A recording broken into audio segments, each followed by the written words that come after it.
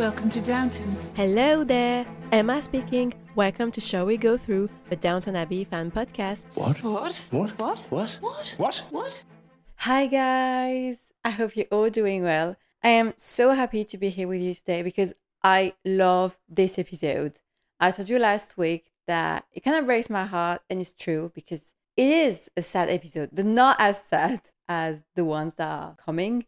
And I really love this episode. So, yeah, I'm not going to make a really long introduction because, well, nothing has changed. We're still in August. It's still very hot and I am still waiting for autumn and winter. So that hasn't changed. So let's just talk about episode 3 of season 3 of Downton Abbey that I called the one where Edith is being tested.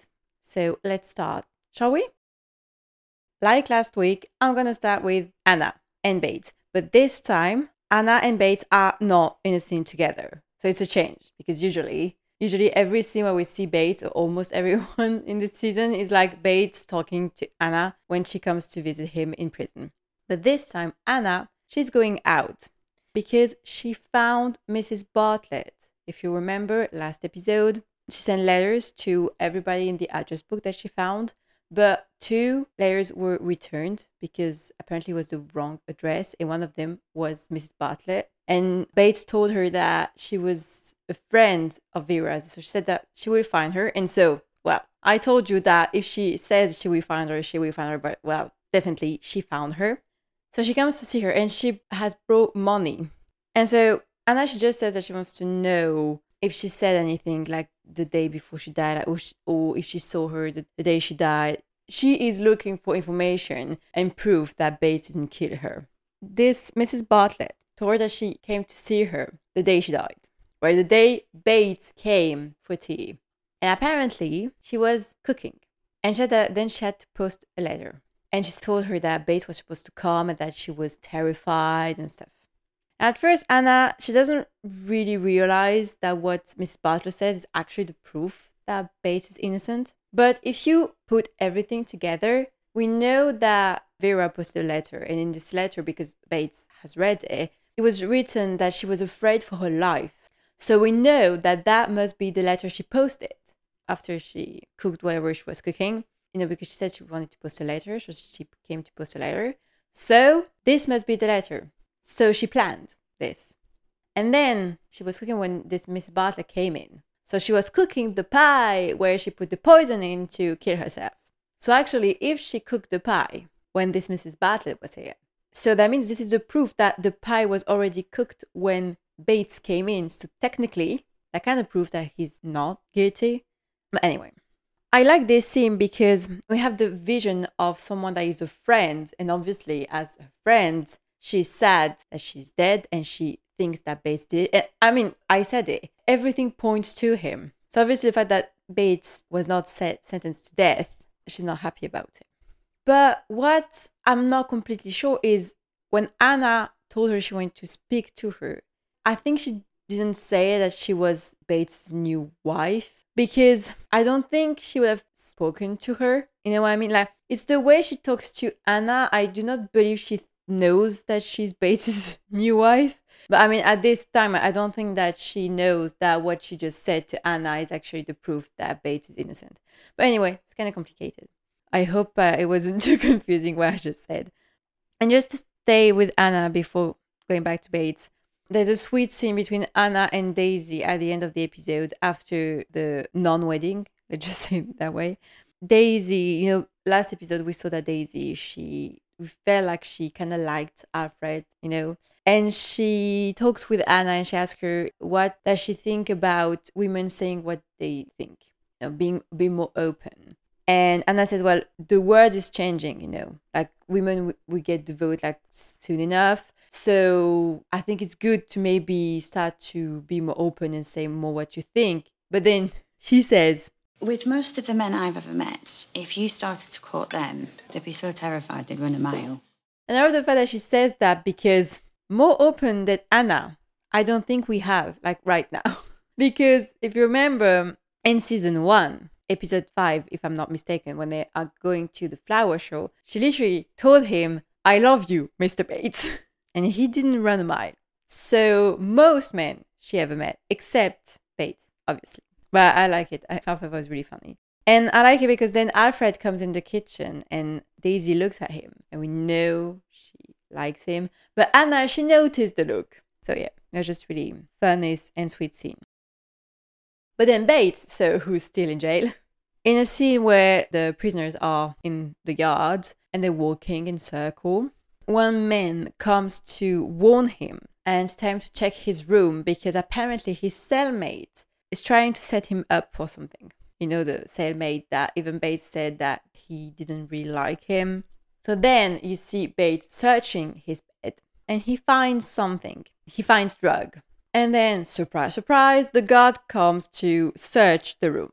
I mean, I say surprise, surprise, because obviously they chose the moment where if Bates hadn't found the drug would have been found in his bed. So we realized that yes, his cellmate wanted to set him up with the complicity of a guard. But Bates, when the guard arrives, he still has a drug in his head and he managed to hide it in the wall behind him. And you see that the guy, he's really surprised when they say they found nothing because it was supposed to find something. So we know that's not the end of that because you see that they're not really pleased that they didn't manage to set Bates up. So yeah, not the end. Bananas. Then, if you remember last episode, we talked about Isabel and her new occupation. Her new occupation was to help women who has fallen over, well, prostitutes, to rebuild their lives. And once Ethel came to the center, but then she left. Well, in this episode, Isabel is in the center and she teaches the women how to sew. And Ethel is back. And Isabel, she says, it's good for you to be back, you know, I could help you. And Ethel said, well, I'm not sure you will want to help if you're not where I am. Like, I'm past help. And Isabel just said, oh, if you are saying that you are a prostitute, well, you know, all the other women are too. But she says that so casually, like it's nothing. And you see that Ethel, she's like, did she just use that word? Because really, she says that like she's saying, I don't know, like she's talking about the weather. But then Ethel says that she doesn't want help, but not for herself. So obviously, you understand that she wants help for her son. But in the end, she leaves again. And so at the moment, Isabel, she comes down in the servants' quarters to talk to Mrs. Hughes about Ethel. And she asks her if she has an address for Ethel.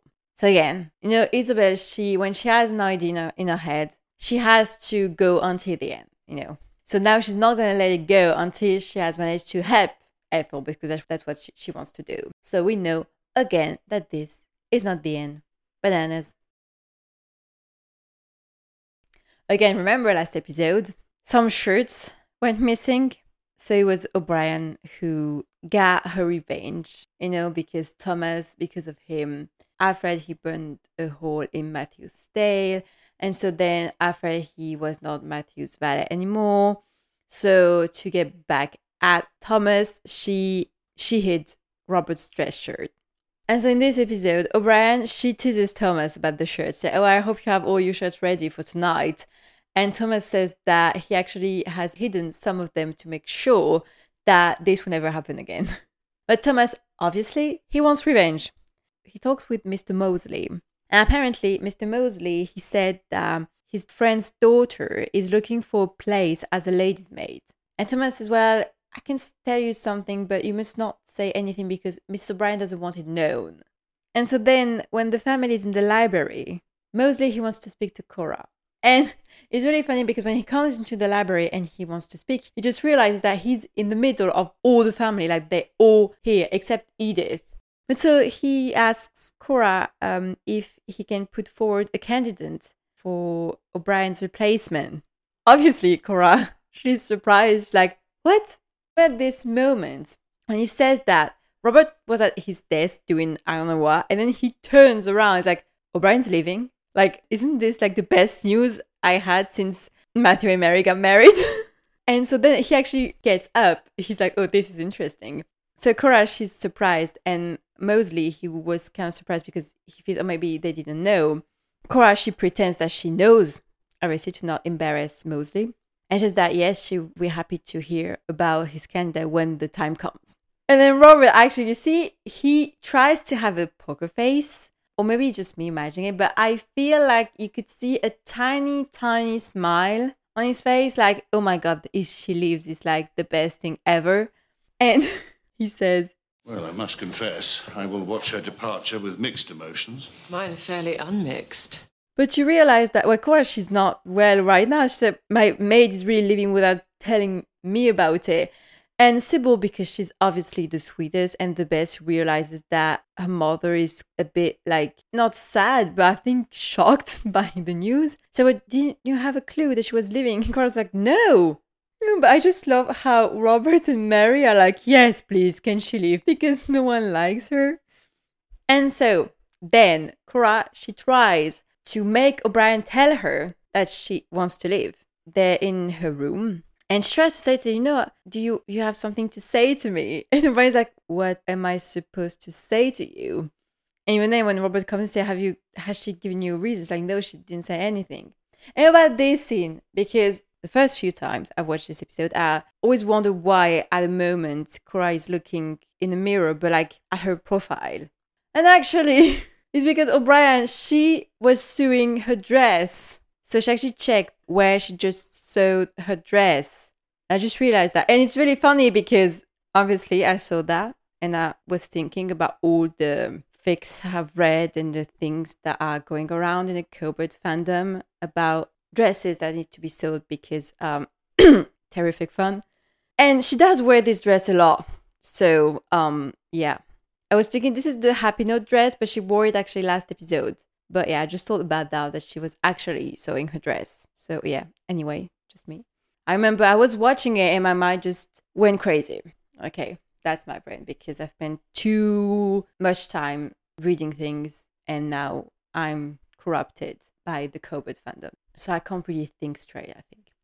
Anyway, and before going for their picnic, when Carson talks to Cora about Mrs. Hughes, we're going to talk about that after, she mentions O'Brien. So how will we manage without O'Brien and Mrs. Hughes? It costs like what is it with O'Brien? But she doesn't have the time to say it because she needs to go. And there were a couple of deleted scenes where Cora, she tries to know if O'Brien is leaving and why. Because a moment when they're at the picnic, she asks Alfred if he knows anything about his aunt leaving. And then another time, she asked again O'Brien something about, like, like she said, do you want to say something to me? Like, so she tried to, tell me. But then, so in the servants' hall, it's Carson who asked O'Brien, what is all this about? And O'Brien obviously doesn't know what it is. And Mo's like, well, you are leaving, right? And it's like, please. And what I love is when he says that, everyone just stops. Anna, she's sipping her tea, and when she turns her head, like, what? Really, everything stops because everyone's like, O'Brien is leaving? And O'Brien, she is furious. And I can understand it because now you have Cora who's really disappointed in O'Brien because she thinks that she wants to leave without telling her. The relationship would be altered. No, it's not that they had the best relationship ever, but you know what I mean. And, well, it's not true. Molesley, poor Molesley, his face. I love Daisy. When Daisy, she says to him, you're in the soup. I won't be in her bad books for a gold clock. Really poor Molesley. And then so O'Brien is with Cora and O'Brien tells her that she is not leaving and that she didn't say anything to Molesley. Obviously, Cora say, maybe you said something that he must have misinterpreted. O'Brien's like, well, I do not speak to him at all. Like, I don't know what he must have misinterpreted because I do not speak to him. And you see that Cora, she feels a bit let down, like really. First time that she feels let down by O'Brien. It's time, girl. Cora, I love you, but you know what? At this point, I would have been like Robert, like, oh my God, is she leaving? Please. Well, she's not leaving. But then Molesley, he wants to apologize. Say, well, I'm so sorry, but it's like, but why did you make that up? Say, I didn't make that up. Someone told me. Say, who? Mr. Barrow. It's like, okay, don't worry. I know it was not your fault, okay? Obviously, she's angry at Thomas. And she comes to say to him, or she comes to warn him, tell him that she will get her revenge. Which is quite funny because then now Thomas and O'Brien are like Mary and Edith in season 1. One always had to do something. Like, they can't stop. I said once, at the moment, you just have to say, okay, I'm stopping this war because it's stupid. Well, no. And because Thomas started it with Alfred, or maybe O'Brien started with because she has brought Alfred to the house, but and O'Brien did something with the shirts, then Thomas did something by saying that O'Brien wants to leave. So, at the moment, this like ping pong game needs to stop, but apparently not now. And well, apparently O'Brien is not leaving. Well, not now. Anyway, bananas. Now let's talk about Mrs. Hughes. Because last episode she thought she might be ill, which is very sad because we do not want Mrs. Hughes to be ill. And she had tests and she was now waiting for the results. And at the beginning of the episode, she talked with Mrs. Patmore and she said that she has no news of the doctor. And when they talk about that, Carson, he hears it. And you see that he's worried because he said something about doctor stuff and he's like, oh my God, what is happening? So Carson, he comes to talk to Dr. Clarkson because he wants to know, he understood that she's not well, but he wants to know what he can do to help Mrs. Hughes. And he wants to know if it's serious or not. And Clarkson said, well, I don't know yet, but even if I did, I couldn't tell you. And he said that she needs to work a bit less. And Clarkson even said to Miss Hughes, put your feet up, which obviously she can't do because they all rely on her, at Downton. Like without her, they're lost. Without her, they all fall to pieces. And then Carson, he talks to Mrs. Patmore about it. And Mrs. Patmore, he doesn't really say what Dr. Clarkson told him. Mrs. Patmore, she's a bit annoyed because she said, well, the doctor should not have told you that she might be ill. She won't be happy about it. But then actually Carson, he never said anything. But then he has the confirmation that Mrs. Hughes might be ill. And obviously when they think ill, they think about cancer. So they say it is cancer. And Mr. Patmore said, we don't know it yet because we're waiting for the results. Mrs. Hughes would not be happy that the doctor told you. And Carson tells him, he didn't tell me, Mrs. Patmore. You told me. And so Mrs. Patmore, she feels a bit bad because she's like, oh my God, because she didn't want to tell him. And Mrs. Hughes didn't want Carson to know. So she's a bit embarrassed because, well, she said it without really saying it. So, yeah. And then Carson, because last episode, Mrs. was not feeling well, and Carson, he was like, all hands on deck, you can rest later, all that. And now Carson, he's worried for Mrs. Hughes. Then there was a change in the wedding menu, so Mrs. Hughes, she had to do her job, and Carson, he was like, well, I don't want you to get tired. And obviously, Mrs. Hughes was like, what? Because Carson is the first one to say, okay, everything needs to be proper and everything needs to be perfect. And now he says, I want you to get tired. Like, can you get someone to do your job? And she's like, what? Who have you been talking to? Because he's very subtle. Carson is the master of subtlety. And so obviously he acts like, I don't know what you mean. Like, he acts weird. And so like I said, before Cora gets in the car to go to the picnic, Carson wants to speak to her about Mrs. Hughes. And he tells her that she might be ill. And she might be very ill. He says he doesn't want the wedding to sink her, so he asks her if some of her workload could get to him.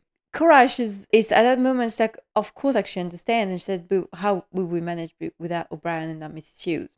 But then there's a scene that it's one of my favorite scenes of this episode of the show.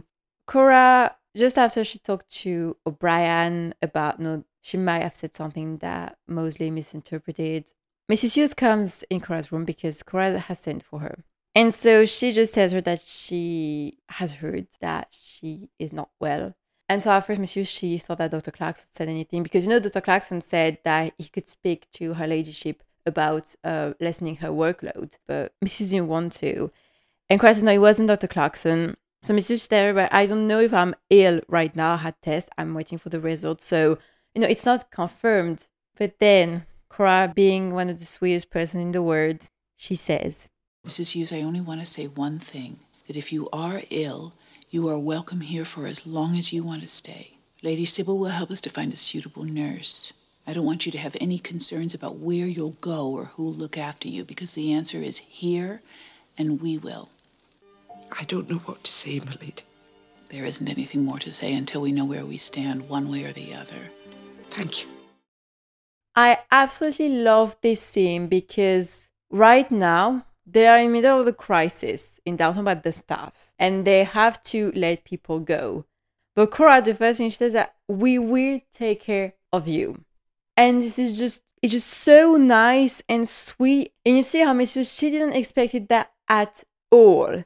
The scene ends with her being teary-eyed, like she didn't expect it that. And it makes me think about when Robert told Mrs. Patmore that they are going to send her to see a night specialist because they wanted her to get better. And this is actually the same. Like, they are the nicest people ever. Like, it's just so sweet. And then Mrs. Hughes asks Carson if she said anything to her ladyship. And then she says that she was touched. And she even says, I don't worship them all like you do, but I was really touched. And I don't know, this is really sweet. Oh. But then before the wedding, obviously Mrs. Hughes, she wants to go to the wedding. Mr. Carson's like, are you sure you want to go? Like, it's not too complicated. And she's like, she's getting angry. She's like, you know what? I'm not even sure that I'm ill. So I would love if people would wait to know that if I am ill before, like treating me like I'm a China doll. And Carson is like, illness? I don't know anything about any illness. You're like, okay, Carson, like I said, subtlety, not really his thing. And I love it because obviously she's like, well, who told him? And Mrs. Palmer's like, I don't know, maybe he just picked it up because, well, actually I told him a bit, but I thought he knew, like, it's a bit complicated. And Mrs. Hughes said, well, he's a hopeless liar. Well, true. I just love how he acts like, I don't know anything about any illness. Like, what? Me? I changed my attitude. Like, no. And then Mrs. Hughes says to Mrs. Patmore that the doctor told her that he will have the results the next day. And so the next day, Mrs. is getting ready to go to the doctor, and you see Carson, he's really worried. And she goes to the hospital with Mrs. Patmore, and then for a moment, they wait outside the hospital. And Mrs. Hughes says, well, I won't be cured by standing here, so let's go. And then, well, they come back. And Carson, he comes to speak with Mrs. Patmore. He's like, so, is it, isn't it? And it's not cancer. So we're happy. Apparently, it was just a benign thing, so we're happy. And then when Carson says, but don't say anything, she doesn't know that I know. Oh, God, I just love it because obviously Mrs. Hughes, she knows that he knows, And so, yeah, another when Mrs. Hughes asked Mrs. Patmore, so did you tell him? And Mrs. Patmore said, I would prefer to say I put him out of his misery. And then we hear Carson singing because he's really happy. And he's singing, dashing away with a smoothing iron. She stole my heart away. And Mrs. Hughes, she hears him and she sees him so happy. And we're happy and we're glad because, come on. Because if we didn't get it that right now, that Carson is smitten with Mrs. Hughes, well, now we know. I love it how he's so happy, but that all the episode he pretends that he doesn't know. And then in the end, he's just so happy because she's not ill and just, oh, this is so nice. And I'm really happy because I love Mrs. Hughes. Now, let's talk about the money. Not the money that Robert lost. We got it, that Robert lost the money. But the money that Matthew will inherit because he's Reggie Swire's heir, but that he doesn't want to use. And Mary and Matthew are fighting over this. They almost didn't got married because of that. So, yeah. Because right now, since Matthew doesn't want to use it, they will sell Downton.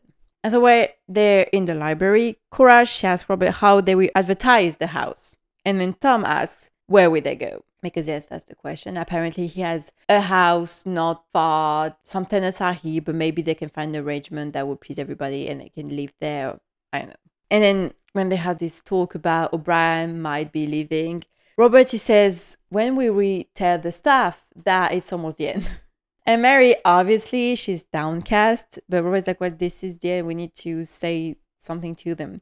And when he says that, when will we tell the staff that the end is nigh? He takes Cora's hand. But I love how he reaches for it. Now, Cora is sitting. He's standing next to her. He holds out his hand so she can take it. Like, this is so sweet.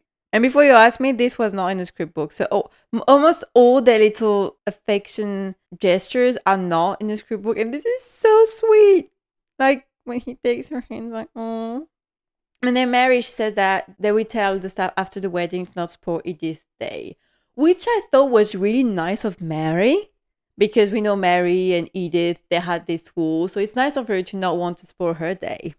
And Matthew, he says to Mary that Swire's lawyer is coming. He wants to bring the death certificate of the other heir that proves that Matthew is really the heir. And they fight again. And to be honest, at that moment, I'm quite fed up with Matthew. I'm not going to lie. I understand his reasons, truly. But I don't know. I really understand Mary. Because I think it's not just it's going to lose my home, which obviously it's hard for her. But I think it's the whole, maybe it's just me, because I do not believe that she is that selfish to only think about her. I really believe that she's still thinking about her father, because just imagine the reputation of Robert after that when they were set at Downton. Like, you know, the Earl who dropped the torch, the failure and all that. So, yeah. And then so when the lawyer is coming, Matthew, he receives a letter from Swire. So Swire wrote a letter for all his heirs, and Matthew got it because he's the heir. And so so the picnic was Cora's idea to go to this area home where they might live if they say Downton. It's just to go there, you know, to see where they might live. And so the lawyer, he came just before them going away for the picnic. Then Matthew, he says to Mary, it's hard for your grandmother. Matthew, it's torture for all of us. And if I ever look as if I'm finding it easy to lose my home, then I am putting on an act. And I believe it's true that it's hard for everybody. But the one that are the most affected about that are Mary and Robert. Because Cora, she said already that she, you know, it's not that she doesn't care, but she's like, you know, it's not the end of the world for her.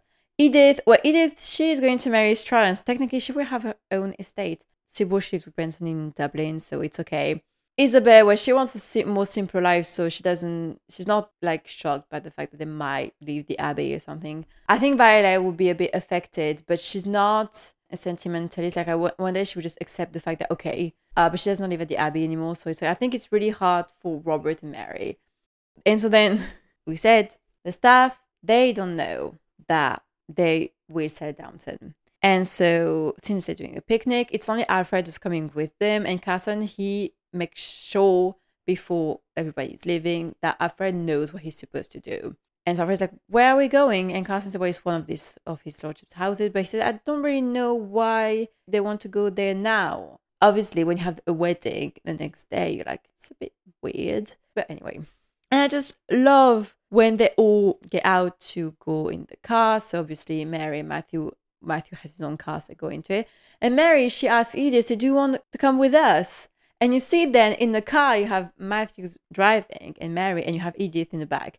But it's only because I thought it was only a 2-seat car. Apparently not, because I thought where would Edith be seated. But I love the fact that Mary, she asked Edith, she wanted to come with them. Like it feels like, oh, you know, not like they buried the hatchet, you know. So if it's nice. And about this picnic, something that I thought, and actually Julia made a comment about it. So I'm going to read it to you. The point we make here is that it doesn't really occur to Robert that it might be inconvenient for the people to whom the house has been let, that 20 strangers would turn up and have lunch on the lawn. In those moments, we do show that, however nice Robert is, and however much he's trying to be modern, there is still an assumption of droit de seigneur that goes pretty deep. Because even I thought, just imagine, did they told the people that were there that they were going to, you know, show up on the lawn? And, it was Cora's idea, but yeah, so apparently, like Julian says, he doesn't see why it would be strange or inconvenient. But yeah, I just thought it was quite fun, this comment, because I did believe about that. You just imagine if the people are here and they're looking at the window and they're like, who is on the lawn? Like, what? Anyway. And so they're all there, and Cora, she tries to stay positive. But Mary and Robert, they're downcast. Even Sybil and Tom, they try to cheer them up, you know, because Mary's like, wouldn't it be a bit cramped? And Tom's like, well, you know that for most people, this is a fairy palace. Like, this is huge, which is true. And Sybil said, well, you'll be able to run it with much smaller staff, like, almost to say that, you know, it's a good thing. And it's like, well, it would be very economical because we only have maybe 8 people. And I just love Violet say, oh, and me? Where am I to go? Do I have to move too? Robert says, well, if we still own most of the village, so you don't have to move. It's like, oh, okay. But perhaps I could open a shop. I just love her Violet. She's so unpredictable. Like, really. Oh my God, I just love when she says things like that because she's so funny. Then Mary and Matthew, they still talk about the letter. But Matthew says that he didn't open it and he doesn't want to read it. And Mary, well, she's like, well, she's fed up by this whole story. And so about this letter?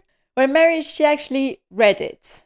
And they're together in the bedroom. So she said that apparently, from what Squires wrote, he knew the truth about Matthew and Lavinia. So, I mean, Lavinia must have written to him when she asked Matthew to call off the wedding and he didn't want it to. And when she told him that she thought it was honorable of him to make this kind of sacrifice, he still wants to honor his word when he was actually in love with someone else. But Matthew, he doesn't believe it. He does not want to believe it. He even says, well, maybe you wrote the letter. You're like, okay, man, calm down. Like, he thinks maybe someone has faked it. And I'm a bit angry at him for a reason. Is that, okay, he doesn't want to use it to profit from Lavinia's death and everything, to die in splendor. But I think he forgets one thing. The house has employees. And so if they sell the house, there's some people that we have to go. And we know that some don't want to be a servant all their life and stuff. But right now, those people, they need their jobs. So I think it's not fair for them that all he thinks about is this way of life. Every time he thinks living a simpler life, we know that the world is changing and there are going to be less staff or more like maids who live in the village, not at the house. We know it's going to evolve. But right now, you still have this staff. What will you do with them if you sell the house? Or this is something I thought about. So actually, I don't believe it's selfish to want to keep it because you will need people to run it. So that means you provide employment.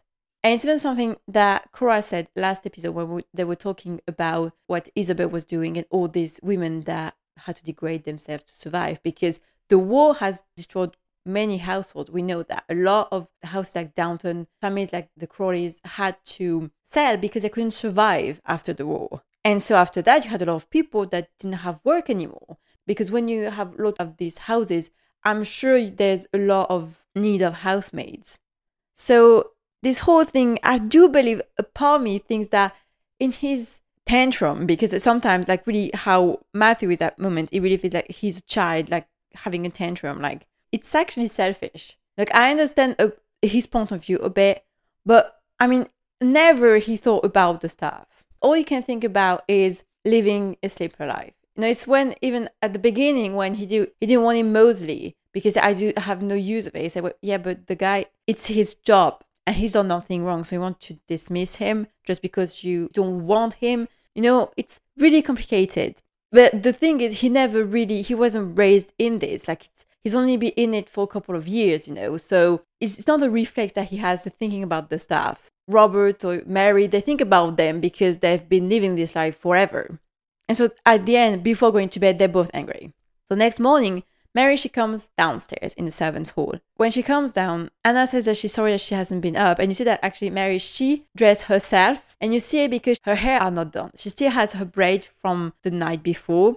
So you see that she just wanted to come downstairs to talk to them because this is important. So she asked them if somebody posted a letter from Miss Swire. And I said, no one did. But then Daisy comes in and she asks, what was it about? And so they tell her and she says, well, I did that. And Mary, she comes straight by. It's like, what? Yes, I was mending the fire and we talked a bit and she wrote a letter. So I posted it. Because obviously, it's like, what were you doing here? Because usually you do the fire before the family get up and when they're not here. So technically, you're not supposed to talk with them unless someone is ill or they are invalid and they can't walk or I don't know, something like that. But usually, you not talk to them because you're not supposed to be in the same room as them in a sense. And so at that moment, so at first, they want to reprimand her, but like, why didn't you tell me? But Mary's like, never mind. Daisy, I love you. You just saved the day. Didn't say it that way, so I'm really grateful to you. Because then she says that to Matthew. She said it that Daisy posted. So Lavinia did wrote a letter. Please tell me you understand because if you find another reason to not use that money, I have to beat you about the head. And Matthew says, okay, but one condition. We don't steal Edith's thunder and we say it after wedding. She's like, well, that I can live with. Like, yes, this is such great news. And we're happy. I'm quite happy because a part of me thought it would have been nice for them to leave Downton to see really this kind of a new chapter. But it would have been really sad to leave Highclere because it's just so beautiful. And so then, after the non-wedding, Robert is alone outside. And then Matthew comes to join him, to talk to him. I love this shot when you just see Robert, Matthew coming out of the house, join him. Like, it feels like a painting because you have this beautiful lawn and you have just a bit of the house on your right. It's just so beautiful. I love that shot. And so first they talk about Edith. We're going to talk about her after that. And then Robert, he's not deep in depression like in season 2, but at that moment, he's not feeling really good. You know, with what happened at the wedding, this is not the best day of his life. He says, Meanwhile, it's time to face the business of leaving Downton. Without the wedding to hide behind, there's no reason not to get on with it and astonish the world with the extent of my wretched failure. And you see how he says that with my wretched failure. Like, oh, I just want to hug him. But thank God Matthew has a good news, because then Matthew says that Mary and he wanted to make an announcement at dinner. It said that they do not have to leave. He says, well, because he's going to accept Swire's money, he's going to give it to Robert. Robert at first said, no, you're not going to give me any money. Matthew says, yes. You don't want to leave, nor does Mary, nor do any of us, for that matter. I still won't take your money. What I will allow is for you to invest in the place. If we stay, you'll share the ownership. It'll be your house, your estate, as much as mine. We will be joint masters. And if you won't agree, I will sell, and it'll all be your fault. I love this moment because Alfred was like, I won't take it. Matthew's like, what? Please tell me you'll take it, because Mary is going to kill me if you don't. And then when he says, well, you're going to be co-owner, it's not just, since it's your money.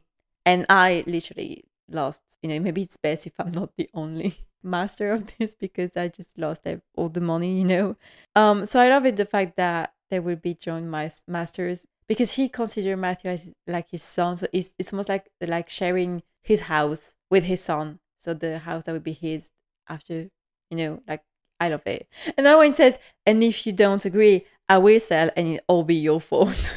I love it, because then it's actually a happy ending. At least they do not have to sell the house. So this is good news, because, well, the wedding and stuff, that was not really a good day. So we're glad about that. So now let's talk about the wedding, or the non-wedding. At the beginning of the episode, you see that everyone's preparing the house for Edith's wedding. And you see that she is glowing. Like, she is so happy. And her grandmother arrives, and she's really happy to see her. She says, oh, Granny, isn't it exciting? At my age, one must ration one's excitement. And I'm in this scene because they took off the carpet. And so to help her cross the hall, Alfred, he wants to give her his arm. And really, he's waiting. And at the end, Violet, she takes Edith's arm. I love when Alfred is waiting, you don't want it. Okay. And so they go into the drawing room where Cora is, and she is arranging wedding presents. She's so happy. She can't believe it. This is finally her wedding day.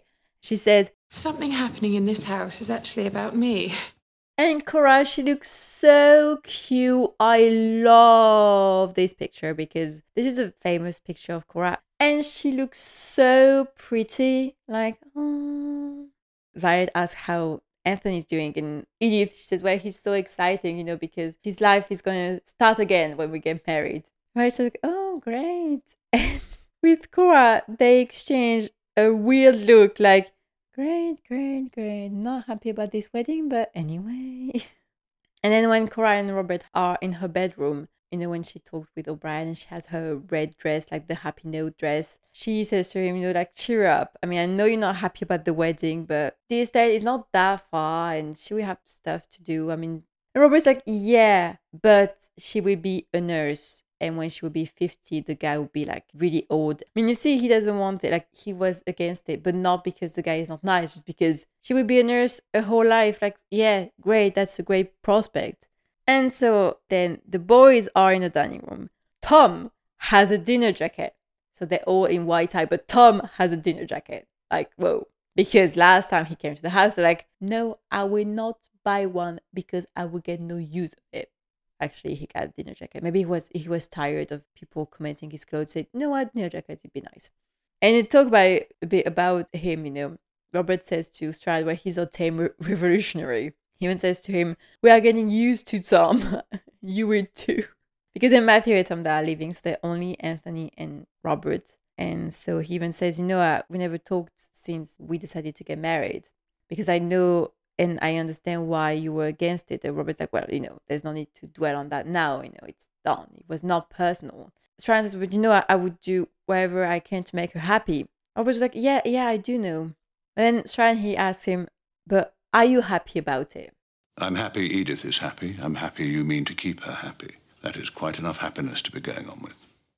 But you see Strand's look, Strand's face at that moment. It's not what he wanted to hear. And then there was a deleted scene after that one, where Robert and Strand, they want to join the ladies into the drawing room. But Edith, she appears in the hall, and she just wants to talk a bit with Strand. And just where they talk about stuff, like it's not really important. But then Strand, he says, and you're going to wheel me around when I can't walk anymore. And Edith answers, oh, please understand, I don't love you in spite of your needing to be looked after. I love you because of it. I want you to be my life's work. And I'm quite sad that they cut, especially this line, because now you realize that it's not just she wants to be with him because he likes her and he calls her lovely and all that. It's also because she wants to take care of him. And now I just remember that the last time she felt useful and she felt happy was during the war because she had something to do and she took care of the wounded soldiers because they needed her. So actually with Strand, she's doing all that again. She's taking care of him like she took care of the soldiers.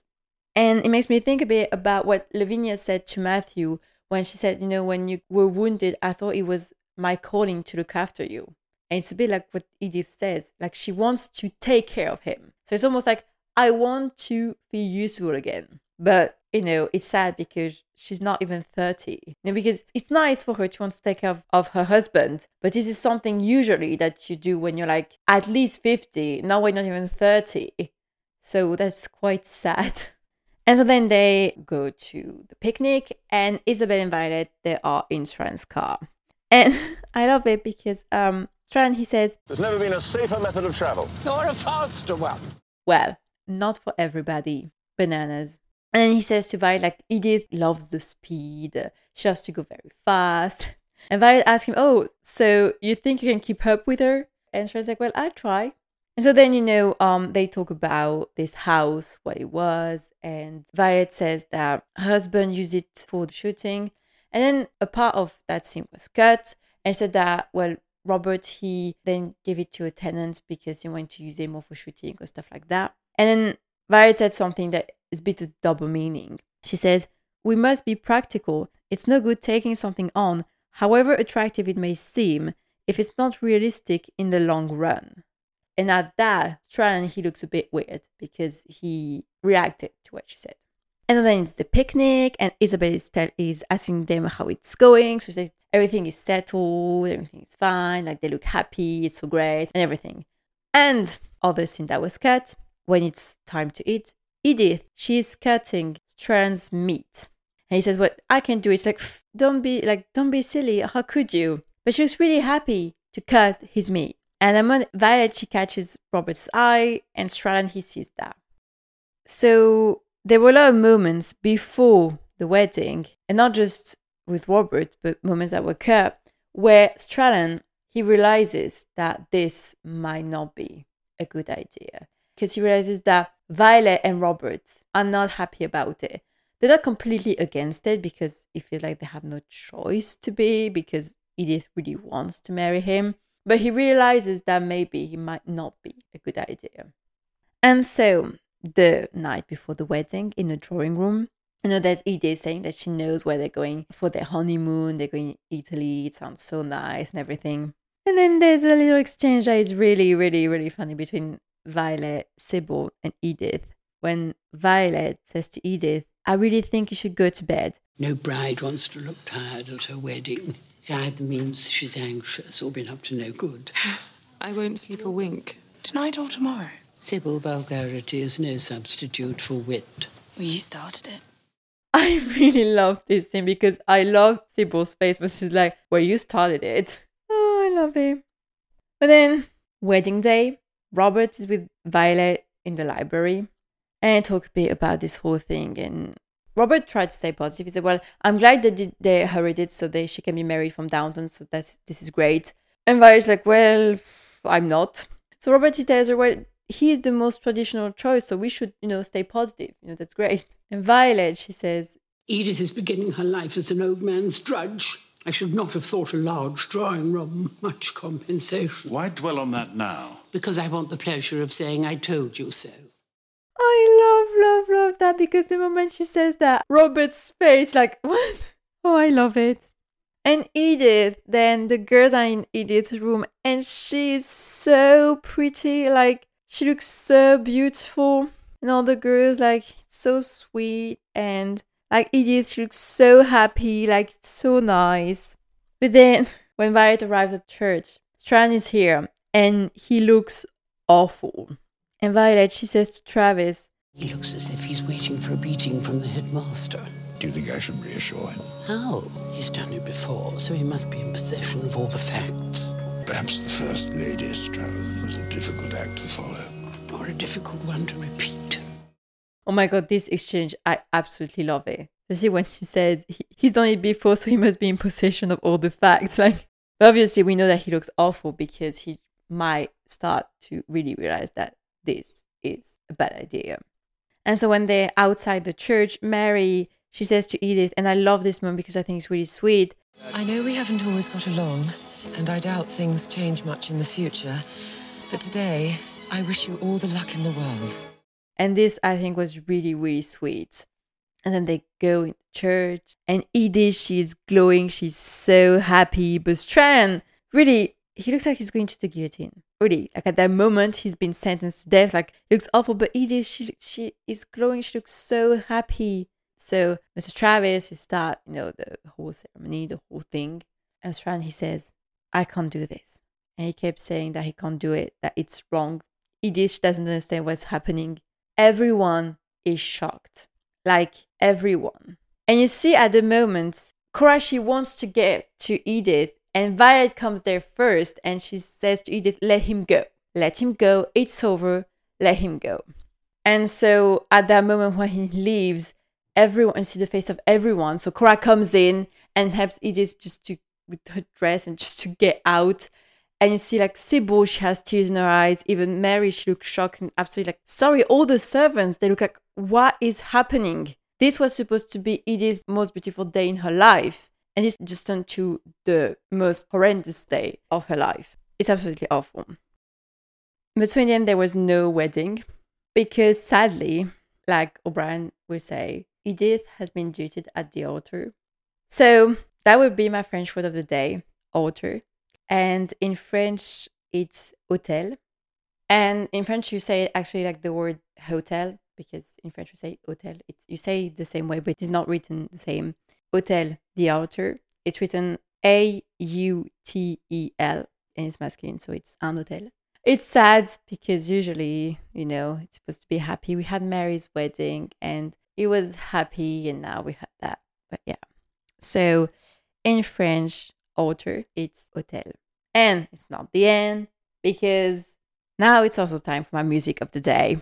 And well, let me just play it for you, and I'm going to talk about it after. Maybe I should have seen the sign. Should have read the writing on the wall and realized by the distance in your eyes that I would be the one to fall. No matter what you say, I still can't believe that you would walk away. It don't make sense to me, but why would you want to break a perfectly good heart? Why would you want to take our love and tear it all apart now? Why would you want to make the very first scar? Why would you want to break a perfectly good heart? So that was A Perfectly Good Heart by Taylor Swift. Yes, because, 2 episodes without Taylor Swift, so I had to put her again at some point. Yeah, I thought about it because that's exactly what happened. There were signs. Like, he kept saying, I'm too old for you, we shouldn't be together. And in the end, even she doesn't really understand what is happening, why he's staying, why he would want to go. She said, but we're happy, we're gonna be happy, right? I mean, this is really, really, really sad. And yeah. So then Edith, she comes in the house running and crying, and everyone follows. And when she gets up the stairs, and then she throw away her veil, and this shot of the veil falling down the stairs is absolutely magnificent. Really sad and heartbreaking, but is magnificent. And actually, I think it's a sad parallel to Mary coming down the stairs with her wedding dress. We didn't see Edith coming down the stairs. We saw Mary, and having Carson and Robert looking at her with awe, having tears in their eyes, and being so proud. And then we have the veil of Edith falling down the stairs. Like Mary, yes, it was a successful wedding. She got married. She's happy. And now Edith, well, she didn't get married, and she is wretched. And so she goes into her room. She cries on her bed. She takes off her tiara. By the way, the tiara that she had was the same that Mary had. So again, bad luck for her. That's really sad. Then Robert, he says to Alfred that he wants everything from the wedding gone. Like he wants the house back to normal. And the girls, then they come to see Edith. But Edith, when she sees Mary and Sybil, she feels even worse because she thought, finally, I will have something too. But no. Mary is married, Sybil is married, she's pregnant, and what do I have? Nothing. So she wants them to leave, and Cora asks them to leave. And then this scene between Cora and Edith is also one of my favorite scenes of the show. Because I said, I do not think that Cora loved Edith less than she loved the others, or that she neglected her. I just said that I think that she put her attention more on Mary and Sybil than Edith. And it's also bad luck because, like I said last episode, Edith, she never really got into troubles. Well, not if you see since the beginning of the show. We had Mary and Pamuk and all that, and then Matthew and all this situation. And we had Sybil and Branson and, all that. But Edith was always in the middle, in the shadows, like, oh, she's quite nice, like, it's even Robert who said, well, we never seem to talk about her. Because apparently, there's nothing to say, which is sad. So this moment when Cora is just with Edith to comfort her like a mother would do, I think it's a really strong scene. And it kind of makes up for all the scenes between the two of them that we never had before. Because Cora and Mary, we had a lot. And we know that Cora and Sybil, like Cora, she loves Sybil. Like, truly, we know that. We don't need to even see a lot of scenes between the two of them. We know it. But I think in this scene, it was needed. So just for that scene, I am happy that Edith didn't get married because this is a strong scene. It's one of my favorite scenes of the show. Cora, she says to her daughter, you are being tested. And do you know what they say, my darling? Being tested only makes you stronger. I don't think it's working with me. Everything is, I love it. Because Edith, she's still, lying on her bed, and Cora, she's lying over her. Like, yeah, like kind of a protector and comforting, like just love how it's made. Like I said, I think it was needed, and I'm glad we had a scene like that. For my title, I stole Cora's line, that when she says that Edith is being tested, well, that's why I put it in my title. I really, really love this scene. And then you see that all the servants are clearing everything. They put the carpet back. And it's a sad parallel to the beginning of the episode where they took the carpet off and then they put it back and they take everything from the wedding. It's really sad. And then we have, this scene with Matthew and Robert where this beautiful shot of them outside. And after they talk about the money. But first Matthew, he comes to see Robert and he asks him, what should we do now? And Robert answers, there's nothing we can do beyond removing all signs of a wedding and holding her hand while she recovers. She will, of course. You see how everyone is sad because this is awful. Because just imagine, first, the whole thing is awful. You have prepared for a wedding. You think it's going to be the best day of your life. Especially, I think, if you know that Edith, she never had a lot of luck. Like, when you have your two sisters like I say, especially when you're in a world that being married is almost what you need to be properly in society. You have your sisters that are married. One is actually even pregnant. Like, you feel it's finally your turn and it's not. So that is really hard. Then you've been literally jilted at the altar, which is very humiliating.